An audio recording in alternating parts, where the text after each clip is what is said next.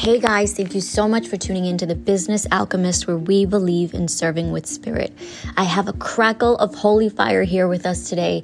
She is a voice for revolutionary entrepreneurship and faith, something I strongly believe in.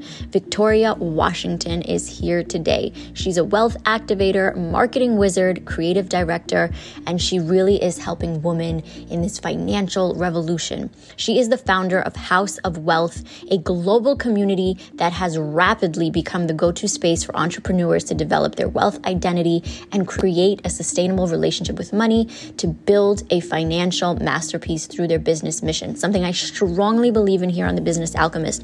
I am so excited for you guys to have a chance to hear Victoria today. She's so in tune with spirit. You can hear as she speaks her authenticity, her genuine soul, her heart through her work, and I'm happy to have her here today. Thank you, Victoria, again for being here, and I hope you guys enjoyed this episode. I'm excited. I consider you a soul sister. You're very aligned with me spiritually. You are the founder of the House of We, a wealth activator, which I'm super excited to dive into today. Victoria Washington, welcome to the podcast. Thank you for having me. I'm so excited to be here, and I can't wait to see what comes through. I'd love to hear your story of how you had your awakening. We all have that moment where the veil starts to come off. What was that moment or period of time in your life for you? I feel like I've had a couple, right? We have these cycles. I'm like, okay, which one do we talk about? Because there's so many different levels to awakening and layers and points of intimacy. But my first understanding of an awakening happened in my mid-20s, I think similarly to a lot of people. And at the time, I'd been living a really numb life. Like I wasn't taking care of myself. I wasn't living for really anything specifically. I didn't have a connecting point or a grounding force. And I was just graduating college, moved to Chicago, was going through multiple different corporate jobs, just trying to find where I could afford to live in this city. And my focus was certainly not awakening in any capacity. It was, how do I pay these bills? And I'm just graduating college and living in this new city with my boyfriend at the time. And I was a little bit lost, like every early 20-year-old, really asking myself the bigger questions of why am I here? What am I doing? And what do I really want? And yoga was a saving grace for me at that point in my life. In college, I actually got certified to teach yoga, and I did it as a side gig. And at the time, it was just a physical activity that I was able to make some cash and meet new people and practice using my voice. But it really turned into this gateway of spirituality, understanding my body, understanding what was emotionally happening within my body, understanding what my thoughts meant, what they didn't mean. And what went from just being a side yoga job turned into my greatest passion. And I actually left corporate America to teach yoga full time, ended up managing studios in Chicago for a couple of years. And in that, I really went all in on my spiritual journey and who I was, my connection to my soul and my voice and the gifts that are within me. So it was a big turning point. There's a lot there. So let's say there's someone listening now, and maybe they're at that point, at the lowest, and they're asking themselves questions. What were some of the questions you were asking yourselves to really start understanding yourself better? And what were some of the answers coming through? And the reason I ask that is because sometimes we don't know the difference between intuition and logic. So what are some of the best questions to ask yourself? Let's start there.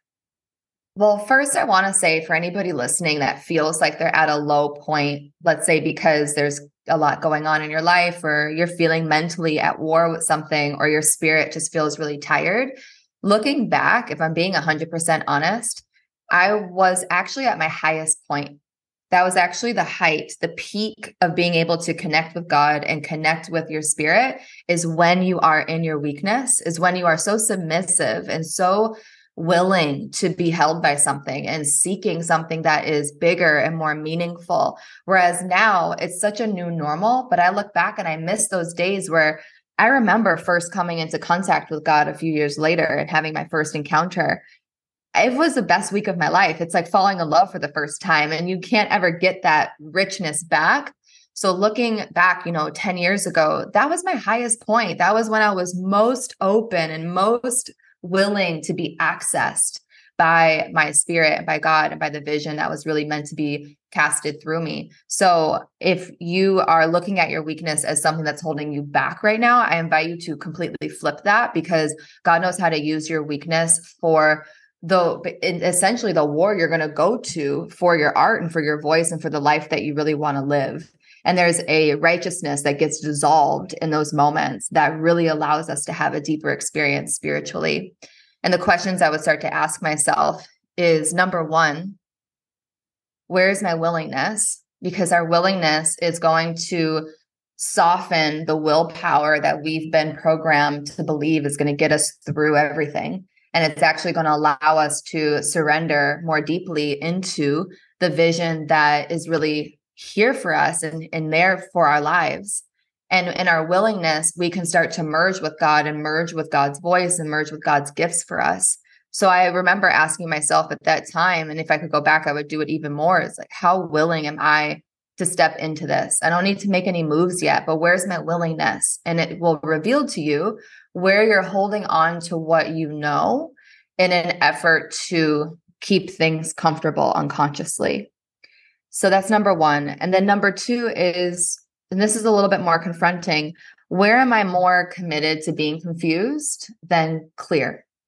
And that's confronting because we will often pretend not to know our power, our gifts, our vision, the answers that are already in the room with us, because clarity breeds action and change. And for most people, their body is interpreting change as death, as loss, as grief. And when we avoid those three major experiences, we can't ever experience rebirth. We can't experience revitalization. So I didn't ask myself this 10 years ago, but if I could, I'd sit myself down and say, where are you more committed to being confused right now and pretending not to know?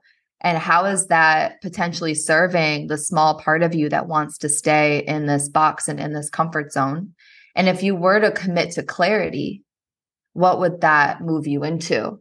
Because at the end of the day, change and fear just means there's something worth being courageous for. There's something in the room with you right now that's worth being courageous for. And when you really connect with that, you shift your commitment, and your commitment takes you in a completely different direction. So those are the first two, just to really see where you're at and take yourself into a deeper state of accountability. That's powerful.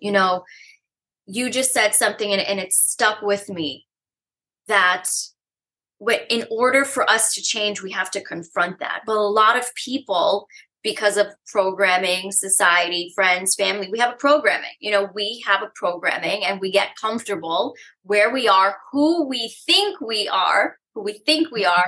And in order for us to change something, the action has to change. And a lot of people don't want to do that. So that's definitely super, super scary for a lot of people. But I always say that when you take little steps every day, it's the little steps, right? Because people think that their life's going to change overnight or in a week. And it's kind of like a yo-yo diet, but spiritually they run into it big and then they fall back, or they relapse into whatever behavior they were. So what are some of the maybe tinier steps or things you did daily to change your action? Did you start praying more, meditating more? Like, what were some of the actions after the questions came? What were the actions you were taking to change over time? Well, after I had my quote unquote spiritual awakening, that was really the beginning of so many other awakenings. And when you start to see and feel what your potential tastes like, you can't go back. Like there's going to come a point where you cannot unsee whatever God has shown you. And that is the scariest moment, because in that moment, you cannot go back. So I encourage everyone to seek that moment, because it takes care of all the rest of all this like analyzing gets taken care of, because you can't unsee it. You have no other choice but to move forward. And then actually the next step for me was, how do I integrate this into my friendships, my relationships? Because when we change deep down and something down on the inside of us shifts, it not only affects us, but it affects everybody else that was benefiting from your smallness. Everyone else that was benefiting from your lack of boundaries, anyone else who was benefiting from your lack of awareness is now also going to be impacted. So I had a really interesting few years where, and everyone goes through this. I'm just going to call myself forward, like the spiritual high horse, where you found this connection and you've got your crystals and you're seeing things clearly now and you are asking bigger questions, and it can actually isolate us a lot of the time. I felt very isolated during that time, and I didn't know how to integrate it into my friendships. So if I could go back, a question and a step that I would take is, okay, this is all happening inside of me. And how can I not project this onto anyone else and really be in my own experience of this and not expect anyone else to need to match that right now? Because that's what we do. We'll have this moment of awakening, and then we want everyone around us to catch up, and it just doesn't work that way. And part of our journey is being humble enough to know that God will also often position us in groups, in families, in lineages where we are the torchbearer of a bigger vision. And it's okay that they don't match it right away, but where can you lead and guide with compassion and really learn where your righteousness is potentially stopping you from taking responsibility for your life in a bigger way? So that would be the next step, is actually looking at your environment, the people that you're with, and just taking a beat and noticing, okay, what's changing in me and how can I integrate this into my life so that this spiritual awakening doesn't isolate me, but it actually integrates me into more intimacy with my people. That's so powerful, because that's the thing. When we go through that, then kind of the ego messes with you a little. Like, we're so righteous. We know everything. You're not on our level, right? And that could isolate you, because all of a sudden you become a know-it-all. And I was so guilty of that during one of my awakenings, especially the first few. I was like, do they not get it? Do they not get it? But I love that so much, being humble enough to understand. And I think that's the beauty of it, understanding that you're on a journey, but so is everyone else around you. Like, it's not like they're not on your boat. They're on their own, so that was powerful. Yeah. To anyone listening, I ask this question a lot because we're programmed logically. We've been programmed to also critical think since school and all that. So everything for us is logic. What's intuition? How do we know it's not our own desires, our own delusions? How do we know that's intuition or God's vision? Such a good question. I know it through feeling, and there's a sensation that comes over me. So if anyone is starting to understand the language and the sacred technology, as my friend Hella would say, of your intuition, it's really taking the time to listen. Our listening informs our leadership. And the ones who are listening first and then leading are operating from intuition. And the ones who are just jumping ahead and leading are operating off of thought and the feeling that is present in that moment. But our feelings actually aren't always accurate. So we have to understand the map of the body and how those feelings are turning into sensations. So that's why I love somatic work. That's why I do so much embodiment, because our bodies speak far more than our voices, and our bodies speak far more than even our thoughts. Our body, as I say in the House of We, body leads and the mind follows. And if you want to go even deeper, God leads, the body follows, and the mind catches up. So that's the way that I've always lived I won't say always, but in the most recent years have lived my life since I've come into contact with this deeper understanding of my body. And now anytime I desire something, I really see desire as an encounter with God's vision for you. And if your desire encapsulates other people, then it's on point. Your opulence and your desires create a pathway for others. And you know that it's you and your mind when your desire is all about you. So it's breaking that wall down of, I get everything that I need and desire when I am in overflow and in service and in gratitude of this life. And I'm actually not worried about finding the right thing. I'm trusting that there's an assignment that God has placed on my heart to fulfill. And to fulfill something is to move into it by all means necessary. It's not to find or chase or seek or try to get. It's listening closely enough to the language of the heart, saying yes, being willing, and then asking God, don't move the mountain. There's going to be plenty of mountains. Move me. And then you become the vision. You become the how and the making. You become this torchbearer that's actually lighting the way and creating a pathway of least resistance for other people. And that has created such a deeper state of peace within me when it comes to my listening, what I'm saying yes to, what I'm saying no to. I don't really pay attention to like what's logic versus intuition, because we also have to remember that logic is a higher faculty. It's part of intuition. I don't really look at them as that separate anymore. And that also has helped me not feel so separate. Like there's not this bad version of me over here and then this good version of me over here. It's like I'm designed as an intuit. I'm of the creator. And the more that I recognize that as part of my identity, just the whole way that you live your life is through that lens. And when you walk outside, you don't just see a tree, you see God, and you listen and you go slower so that God can speed up, and your whole tempo of life takes on a different form. I love that so much. And that's why they always say, like, go to nature to connect, right? Go to nature, be still. We're in a very fast-paced society now. And I always say it's even in the small moments. Let's say you're sitting on the couch and that higher consciousness is like, drink more water. That's all I'm asking you to do in this moment. Just have a glass of water. You seem your body, your avatar, your character, your vehicle is thirsty. And some people don't even listen to that. And I always say, well, then how can you get the bigger instructions if we can't hear the drink your water, maybe eat cleaner, take care of your temple.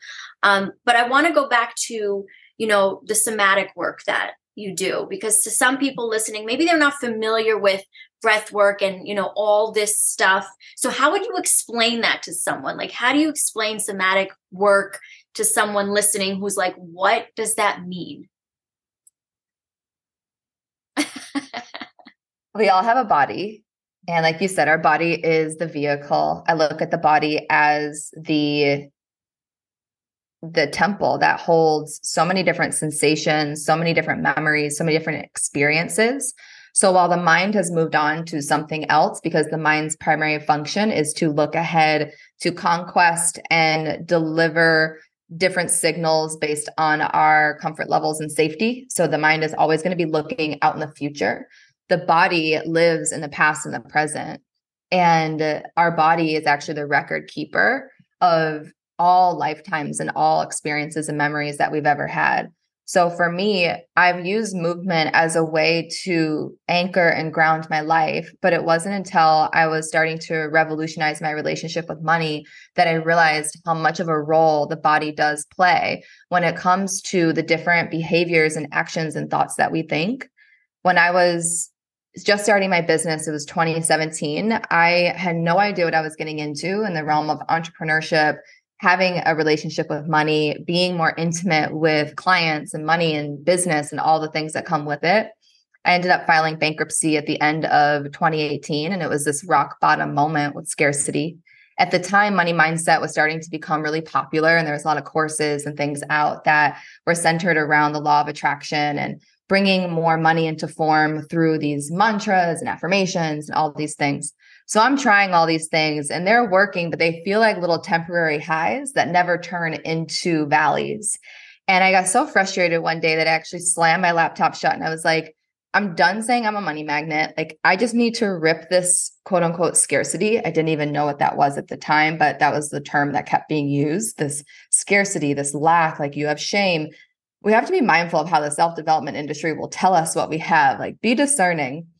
And in that moment, I was just fed up with hearing the same old. And I got up and I started to actually do exactly what my body was asking me to do. It's like, just rip it off. So I'm moving and I'm moving and I'm moving and I'm moving. And it just turns into this shake and then it turns into a roar. And as I'm moving, I'm seeing things behind my eyes. And I start to see my grandmother's hands. I start to see this dirt and this soil. I start to feel these sensations. And then I just dropped to my knees and I wept. And I felt for the first time that this isn't in my head, it's in my body. That's where this memory is of scarcity. It's not even necessarily a real thing in this present moment. I'm sitting in a house. I just rented at this point a house from a girl. I was renting a room in a house from a girlfriend. I was in this moment of like, I have everything I need. Why do I feel this? And it was in my body. That gave way to all the things that I teach today, Wealth Embodiment Flow, the House of Wealth Embodiment. There's so much in there around our body's intelligence actually walks us into our financial intelligence. I don't know one woman specifically that feels fully embodied in their financial intelligence who is not also embodied in their beingness and the wealth identity, their God-given wealth identity. So that was a big turning point for me where I had to understand that our blood has recorded. There's actually something called blood telepathy. Our blood records things. And there are pieces of our DNA that have money stories housed in them. And many of us who are trying to get rid of scarcity are going at it completely wrong. And if you took the opposite approach, you would start to see that scarcity it's part of the design of wealth. You were chosen to transcend it. And bankruptcy went from this thing I was so shameful for to the ultimate correction from God. And it was this innate setup for this financial revolution that I'm in today. And now I live my life by that mantra, body leads and the mind follows. If I can change my body, that automatically changes my thoughts, that changes my behaviors, it changes my life. But it all starts with this temple of intelligence that we live in and understanding the sensations and the memories that are currently dictating how we're seeing the world, how we're seeing certain objects, how we're seeing certain people. That is so interesting because everything's a frequency, right? And especially, things get transferred from mother womb, her womb, when you're in your mother's belly, what's her frequency? What was her mother's, what were their story? What was happening in their energy field, right? So it's super interesting. And when people really start to even have the awareness for it, that can feel scary, to think that deeply. So a lot of people just avoid thinking that deeply. And I love that you said, you were moving your body, how your body wanted to move, because, I'll share, and I share this sometimes, and I haven't really shared it on my podcast, on other people's, that when after I had my son, I went through a weight loss journey and I was stuck. And I was stuck because of the frequency I was carrying. And when I released certain trauma or certain thoughts in my mind, the weight just like melted. So that also, weight carries a frequency also. So I love that you said that. So what are some things, maybe someone listening right now that they just heard what you said, like, that sounds great. How do I know what my body wants to do? What's the first step someone could do? Like, maybe they're going to put down this podcast. They're done. They're like, okay, body, where am I going? What's it feel like again? Like, how do they know it's that inner voice? Well, first and foremost, before you go anywhere, you have to fall in love with the mystery, because a lot of this is going to be connected to the mystery. And if you have to understand everything before you can enjoy it, you're going to stay exactly where you're at. And God actually taught and said that we're not designed to seek our own understanding. We're actually designed to enjoy God's understanding of the bigger plan. And that was a big turning point for me, where I was actually living my life through this hypervigilant lens of I will not be able to experience or enjoy anything until I fully understand it. So anybody listening, just take a deep breath right now. And then as you fully exhale out that hypervigilant potential need to understand anything I'm saying, and see if you can just feel it. Just right now, even practice not interpreting my words as information, but seeing where your body's already doing the most intelligent job, which is converting my words into a feeling. And then can you pause and slow down and just name and start to acknowledge that feeling? So just nod your head. Yes, I feel that. I feel the sensation of expansion, or potentially this conversation is triggering me a little bit and I'm feeling a little bit contracted all of a sudden in my heart. Without making that right or wrong, just simply place your hand on that part of your body and acknowledge it. I hear you. I see you. I don't need to understand you to actually process and experience you. And I actually don't even need to know why. I just get to believe. So our body and God benefits from our belief. And how often do we need to understand something again before we can even believe it? How many people have been in situations where your body experienced something, you could not explain it, and nobody believed you? So the first step is you believe you. Body, I don't need to know anything else. You feel a sensation of contraction? I believe you. And then the body can start to speak and create enough safety to actually show you and reveal to you what that sensation is doing in your body, what that sensation is bringing to life. We'll start to get either visions, we might start to see memories, we might get a name. That's where the higher faculties come into play. So the first step is just practicing feeling. If you can feel it all, I promise you, you can have it all. Because the person who can only have it when they're feeling good is the person who's always empty. The person who can have it no matter whatever they're feeling is the person who's living in overflow. So the first step is feeling, not taking your feelings as necessarily the end all conclusion, but noticing what those feelings are communicating to you in the larger scheme of life and the stories that you're living in. And then I would take the quiz on thehouseofwe.com. Go take the quiz. Shayla's like, go take the quiz. Which will be in the show notes. Will be in the show notes. And the reason why I say take this quiz, it's free. It takes 5 minutes. It's going to give you language. It's going to start to give you more language around what I'm referring to, around your identity, around your body, around your relationship with money. The reason why we use money as the gateway is because money is the sensation of providership. And at the end of the day, what everyone is worried about, we can trace it back down to 2 things. It's being left behind or someone finding out that they're not actually lovable. That's what everybody's worried about. I'm not lovable and I'm potentially going to be left behind. And providership is directly linked to that, which is why your relationship with money, once you untangle it, will actually free up so much of your mental space, so much of your body, and so much of your life. So even if you're like, I don't need to work on my relationship with money, that feels like a distraction, blah, blah, blah. Don't go into it as I'm going to take this quiz so I can figure out how to make more money. Go into it as potentially my spiritual relationship with money is mirroring to me, where I'm not resistant to cash. I'm resistant to responsibility. I'm potentially resistant to providership. I'm potentially resistant to my belonging. And in that, you're going to go on this whole journey and it's going to blow your mind. And I'm so excited for you. I love that. Let's talk about the mystery, because I feel like the mystery and the money and the surrender, it all goes hand in hand with attracting versus chasing. So a little backstory about me, I was a single mom 6 years ago. And of course, the hustle mentality was at the forefront of my mind. Hustle, hustle, hustle. And I was exhausted. And I remember I share this story and I'll share it with you briefly. I was down to my last $2,000. And I remember I gave it to the landlord and I had 2 options. I always say we have 2 eyes because we have 2 options, negative, positive. Which way are we looking, right?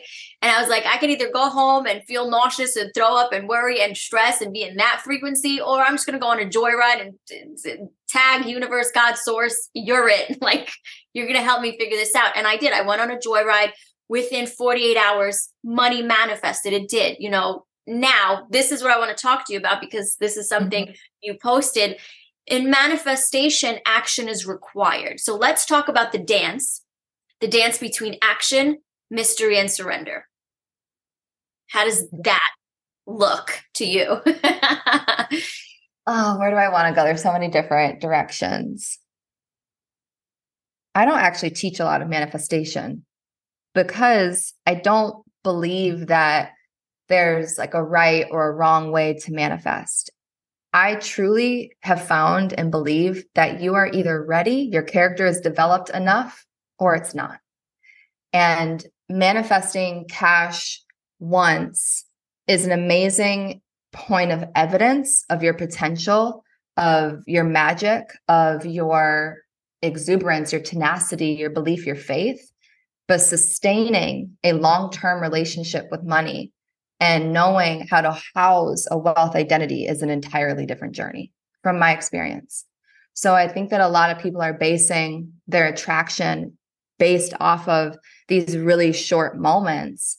And I've actually found that my clients, myself, my communities have been so much more liberated, letting go of needing to attract for a second and just really stepping into the prayer of, God, develop my identity such that I'm able and willing and ready and prepared to hold more impact or hold larger wealth or hold a bigger business model.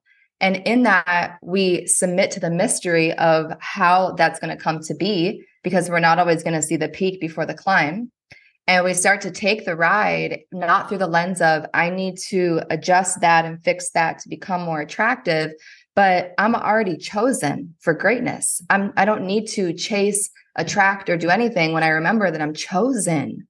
There's no question of, am I enough? There's no question of, am I worthy, when I remember that I am of worth.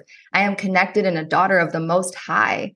How could I ever, what's more attractive than that? So we eliminate all this back and forth, needing to get in and out of some receiving mode. And we just submit to the journey of development. Develop my character, develop my identity, develop my vision, my sight, my fortitude, my ability to turn adversity into abundance. Because oftentimes what I've found is that God is not always going to show you a blessing through abundance. Most of the time, God's going to show you that you are the blessing through adversity. And that's part of your magic, is in 1 minute, you can transmute a moment that is painful or not favorable, and you can transmute it into a completely different vision.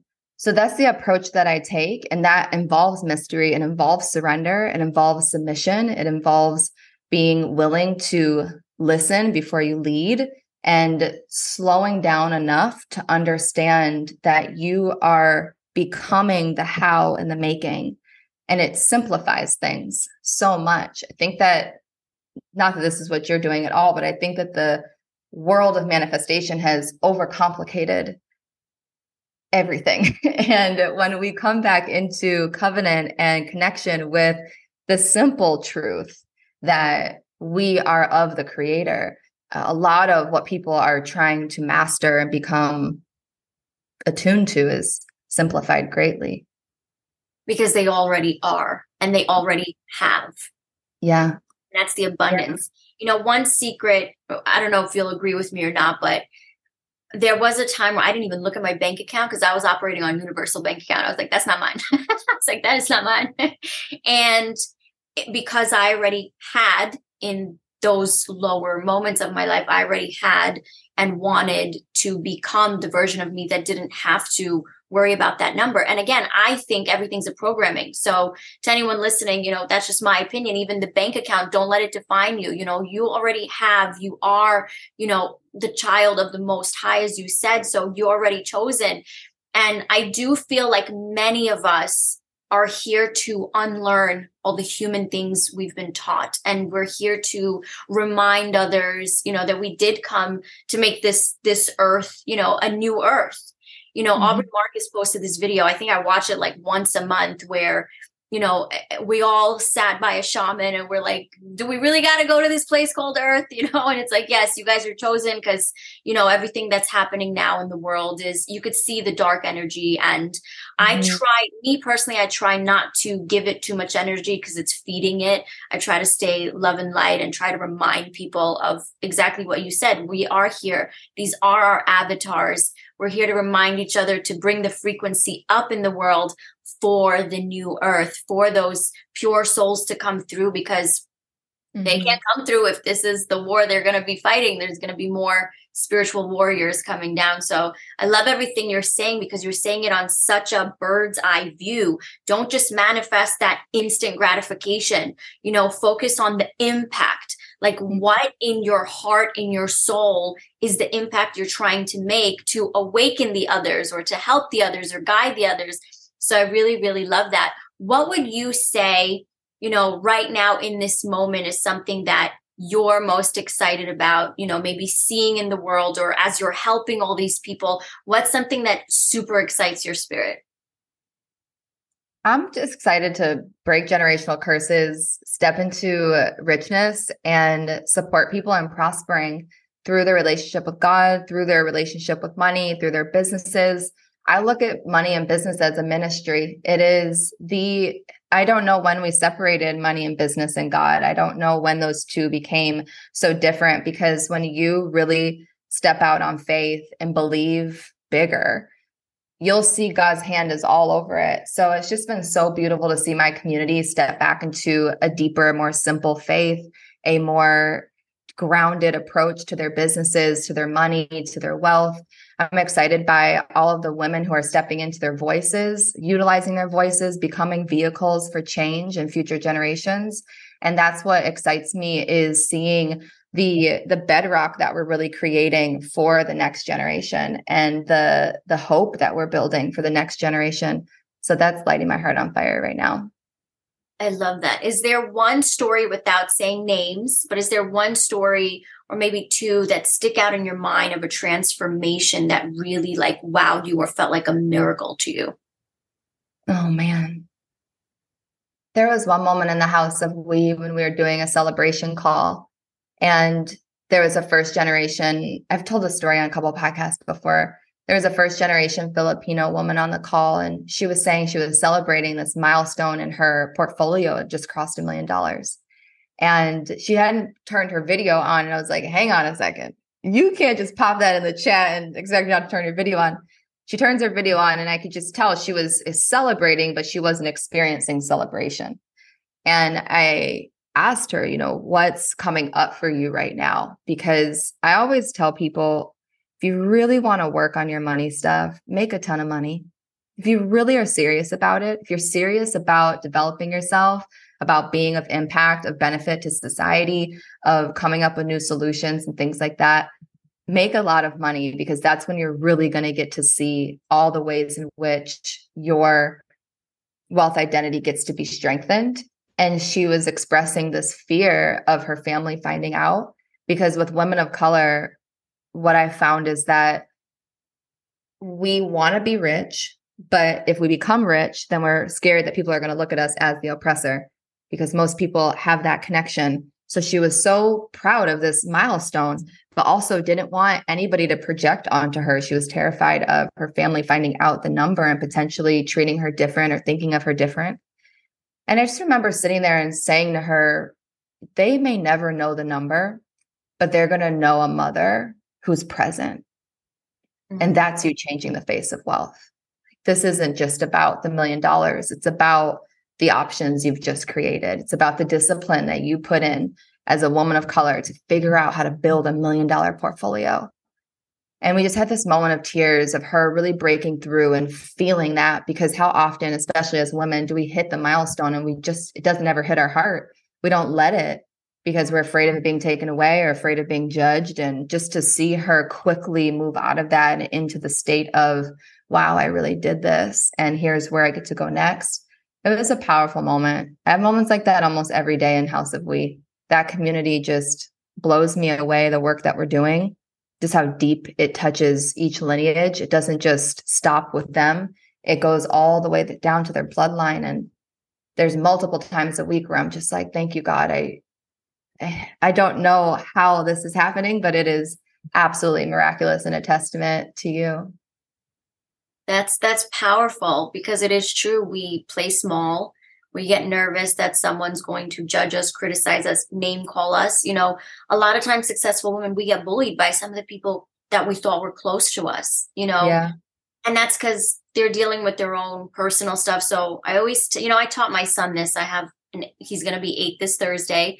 And and when people are mean, I always say, anyone that bullies you or is, mean spirited, I said, that's inside them. I said, you can't take it personal, and the same thing to anyone listening. When you're on your journey, do the best you can. Accept and celebrate yourself for all you've been through, all you've learned, processed, overcame. And if someone doesn't understand, guess what? Their journey maybe didn't begin yet. And that's okay too, And one thing I will say, because you said this earlier, is if the lights went off in the world and some of us just lit up, we would be the ones showing people the light exists. So that's what we all have to remember. If someone's mean or maybe on a lower frequency, show them the way. Yeah. Them the way. And, over time, maybe they'll be like, okay, why is this person always so nice and so humble and so grounded? And look how much is happening, because you can do it with love and at a higher frequency. But my final question, and I love asking everyone this, what would Victoria now tell her younger self, knowing everything you know now? She's like, where do I start? I tell her everything. I just got asked on Q&A recently. Younger Victoria was just so afraid of letting go of control, of fully being seen, fully being heard, being known. And